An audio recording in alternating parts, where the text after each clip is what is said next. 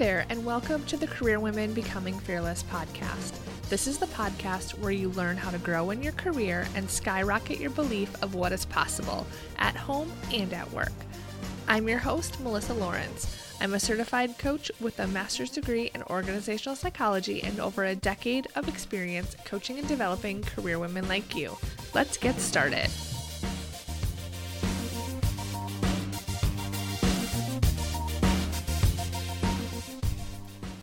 Welcome to this week's podcast. I'm so happy you're here. Today, we are going to dive into imposter syndrome. Imposter syndrome is when you feel you don't belong, when you haven't quite stepped into your power yet, when you aren't seeing yourself as the leader or the person others do, or that you're capable of. It is so real. In fact, almost 70% of women have experienced it at one time or another. Men can experience it too, but it's at not such a staggering rate. If you suffer from imposter syndrome, research shows that you can experience emotional exhaustion, which causes conflict not just at work, but at home too. Women have a never-ending juggling act of roles to play, and society has certain roles that are expected of us at work and at home. We aren't born with a sense of imposter syndrome. It's a logical reaction to the world we live in, experiences from how we were raised, and our inner beliefs about ourselves and others. Imposter syndrome shows up in a lot of different ways. Now, for me, this showed up as me going to a meeting and not speaking up, waiting until the perfect time to offer my idea, wondering if it was the right time, and then sometimes not doing it at all. Looking around and sizing people up, what will they think? Do they know more about this than me? Is my opinion valid? And this is so common. And I worked in the pharmaceutical biotech industry for over 10 years, and before that in government consulting. And the pharma biotech is very male dominated, a lot of PhDs, a lot of scientists, and I think that probably played into it too.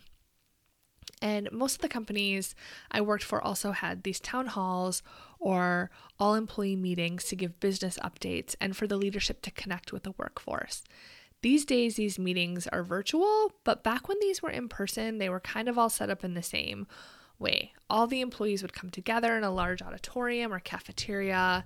There would be rows of chairs, like a classroom. Leadership would assemble in front and stand in front of the room with some PowerPoint slides and a microphone. I'm sure you've been there.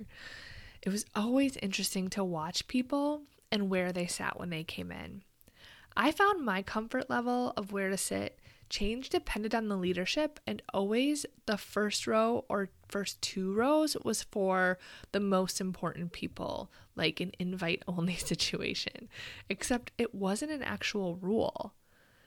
There were rarely ever name tags, except when executives would visit. It was kind of an unspoken rule. When you go in, you leave the front for the leaders, for the outspoken. I usually sat in the front half. So not in the back, not even in the middle, but not the front, usually about 4 to 5 rows in. I wouldn't sit on the end too because that was too visible. I wanted the comfort of my peers around me, right? Like, have you ever heard, I just thought of this, have you ever heard of when I read it was a sociology study, and it was about when you go into the bathroom and, there are 4 or 5 stalls there, that which stall you choose says a lot about your confidence and kind of your self-concept, how you think about yourself. So if you go to the middle, you kind of want that comfort of being around other people.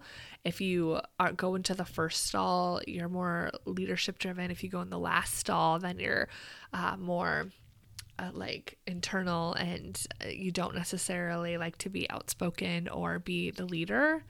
Now, I don't know if that's true or not. I guess you could think about which style you choose and decide if that is something that resonates with you.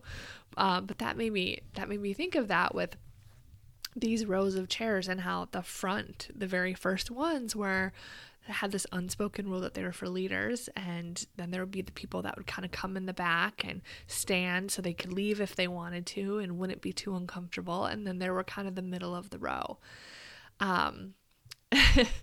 So other leaders in this time of my tenure would tell me to sit in the front. And I would say, no, that's not for me. I want to sit with my people, my peers, right? Eventually I sat in the second row and even the first on occasion, but it was difficult to do. I didn't feel I belonged there. This is so common, especially for women and for women who work their way up from kind of a mid or entry level point. You can feel like an imposter.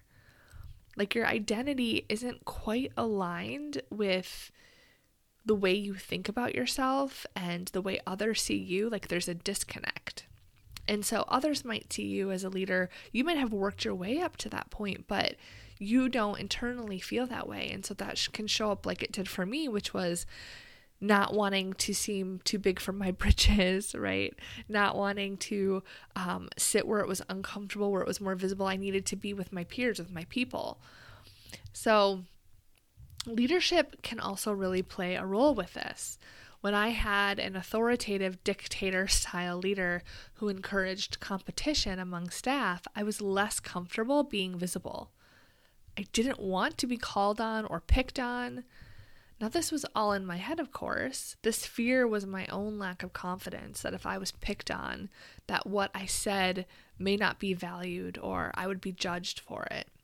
I didn't have the confidence to accept that even if that happened, it didn't mean it was true, that their perspective was valid or that it meant anything negative about me.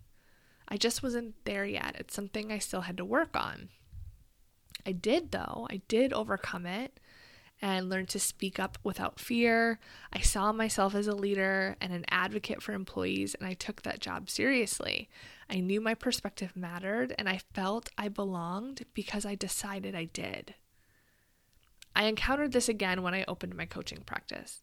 Here I was again. So I had taken this journey in this corporate world.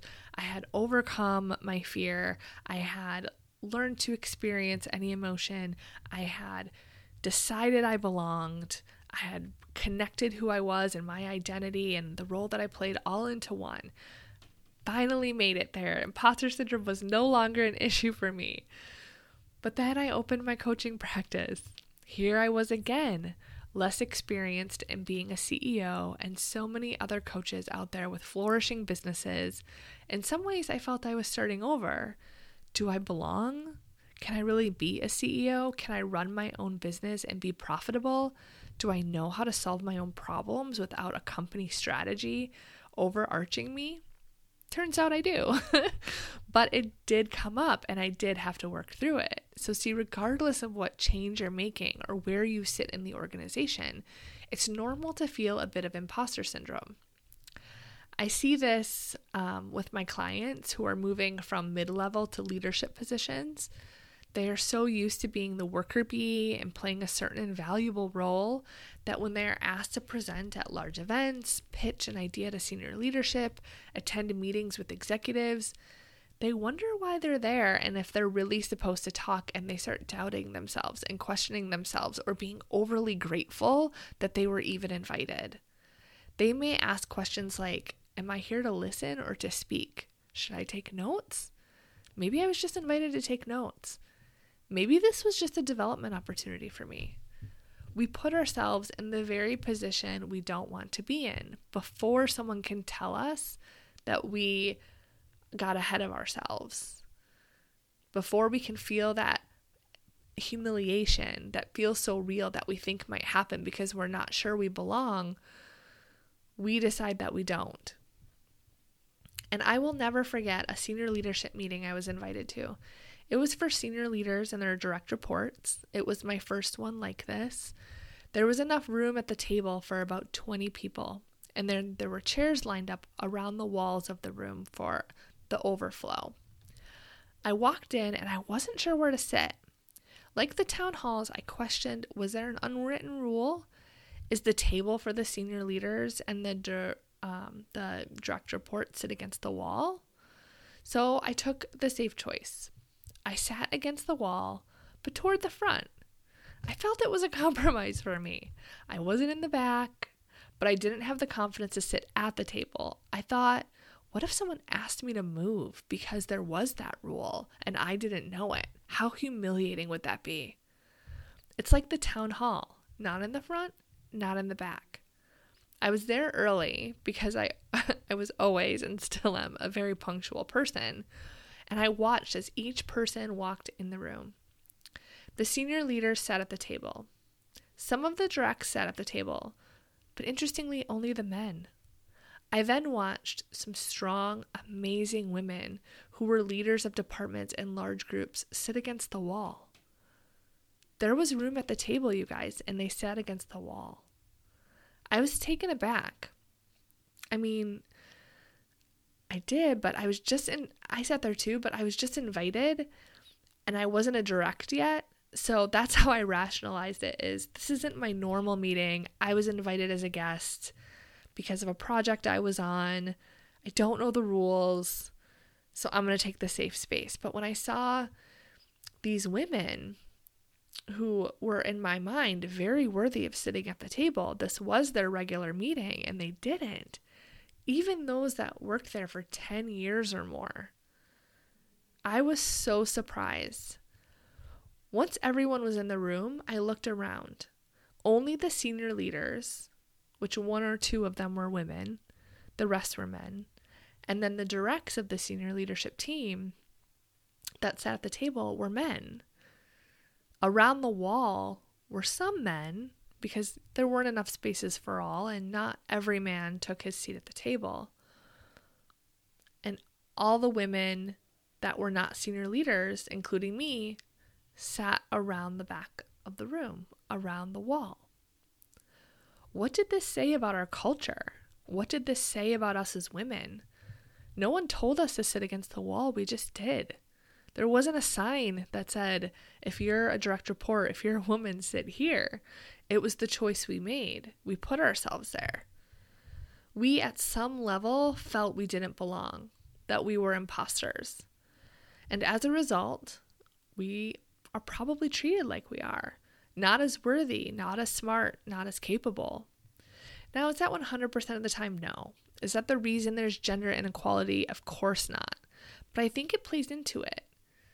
Just like the meeting, when you go and don't speak up because you're questioning if you should or if it will be accepted. So then you take really good notes. But then when women are asked to take notes at meetings, we're offended because, well, it's a bias. But think about it. How often are we making ourselves the note taker? How often are we choosing not to speak up? How often are we putting ourselves at the back of the room or around the table and not at the table? Now, company culture plays a role, 100%. Some cultures are more inclusive than others, and some are even aggressive. I've heard stories from clients of when they were yelled at, when their male bosses have behind a closed door shouted at them, and that isn't okay in any environment or regardless of gender. Let's just be clear. Imposter syndrome can be a real showstopper for your career and can keep you stuck where you are. It causes feeling of doubt, fear, and even self-sabotage. You worry you'll be too visible, you'll be rejected, that you don't really belong. So you start looking to others to see how you should act and keep yourself small. And of course, our society doesn't help. We have a long history of inequality amongst gender and race and culture.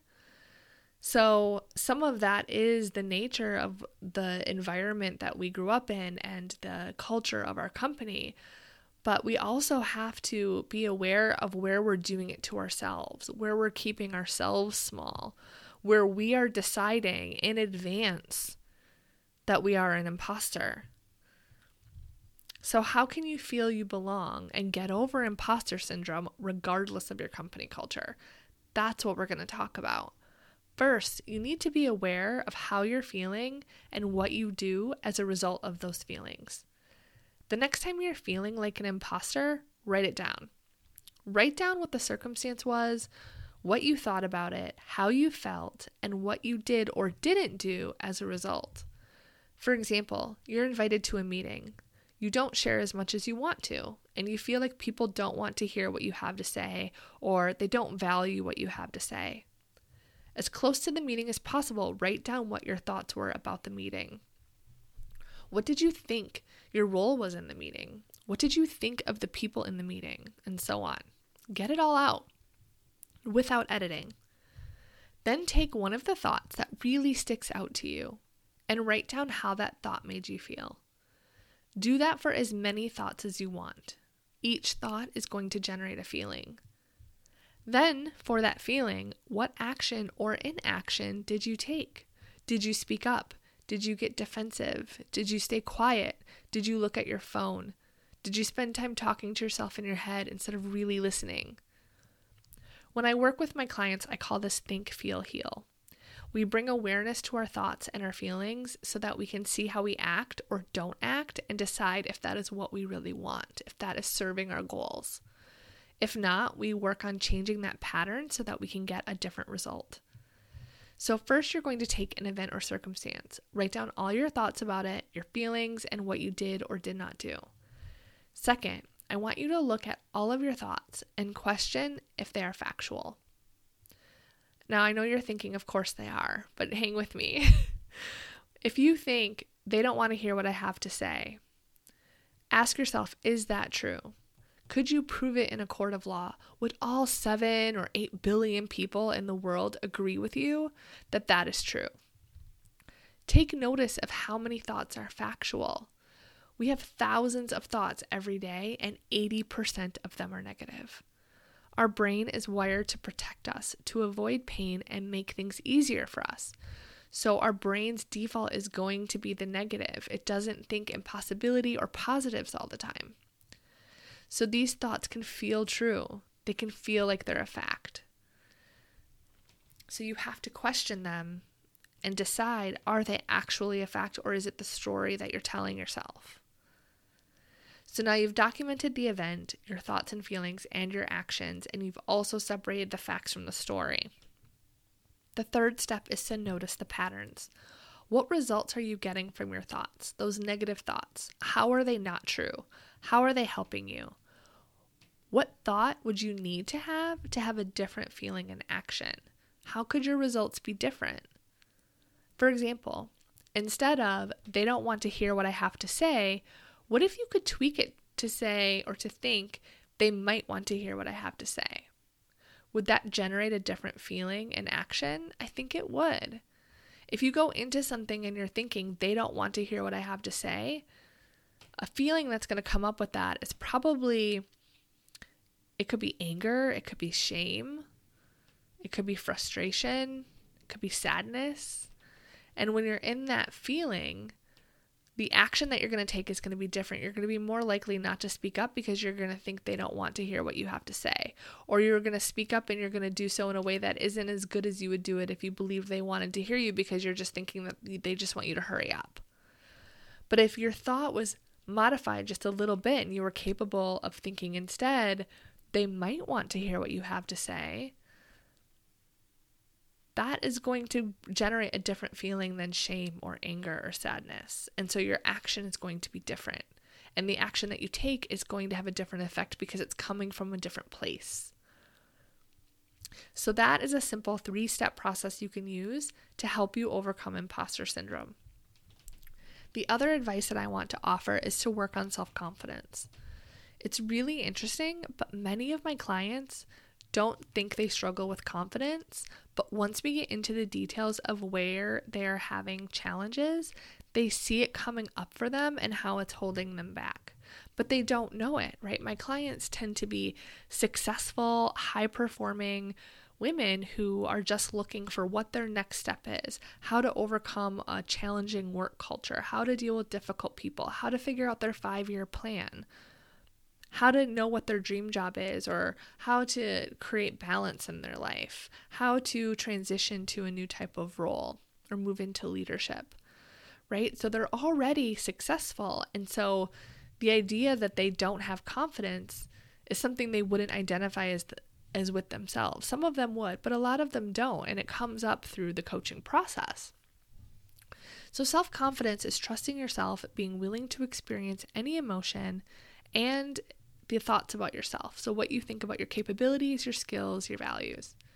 So think back to the town hall. When I say my self-confidence wasn't where it needed to be, it's because I didn't trust that I could handle any emotion. I knew what I had to say was important or that I am smart and capable, but I was worried I'd be embarrassed or feel rejected, and I was avoiding that feeling. It's why this podcast is Career Women Becoming Fearless. The fearless piece is to take action from a place that you know you can handle anything, that you go after your goals regardless of what it takes, regardless of what you might feel or what others might think. It's the ultimate in self-confidence. And once you experience it, you will be unstoppable. You won't question if you are right for a job, if you belong at the table, or if your goals matter. I have a mission to help 10,000 women like you get there, to achieve your goals and live a life you wouldn't otherwise, to feel what it is like to know your value and not let other people impact what you think of yourself or the choices you make about what you're capable of, so that you can see the possibilities that exist for you. Like I said about the brain, it's not wired for that, and I want to help you rewire it to live in possibility, to live in fearlessness. All right, my friends, I'm clearly very passionate about that. If this is something that you could use help with, I invite you to apply for coaching. Coaching is the best development experience you could have. It changes your life because it changes how you think, and that lasts forever. You take that in every situation, every company, every job. You will experience results that you wouldn't otherwise, and you will do it quickly. And if I don't say so myself, it is fun. So if you want to learn more, go to my website at www.melissamlawrence.com to schedule a free call. We'll talk about your goals, and we will see if coaching is a good fit. Have an amazing week.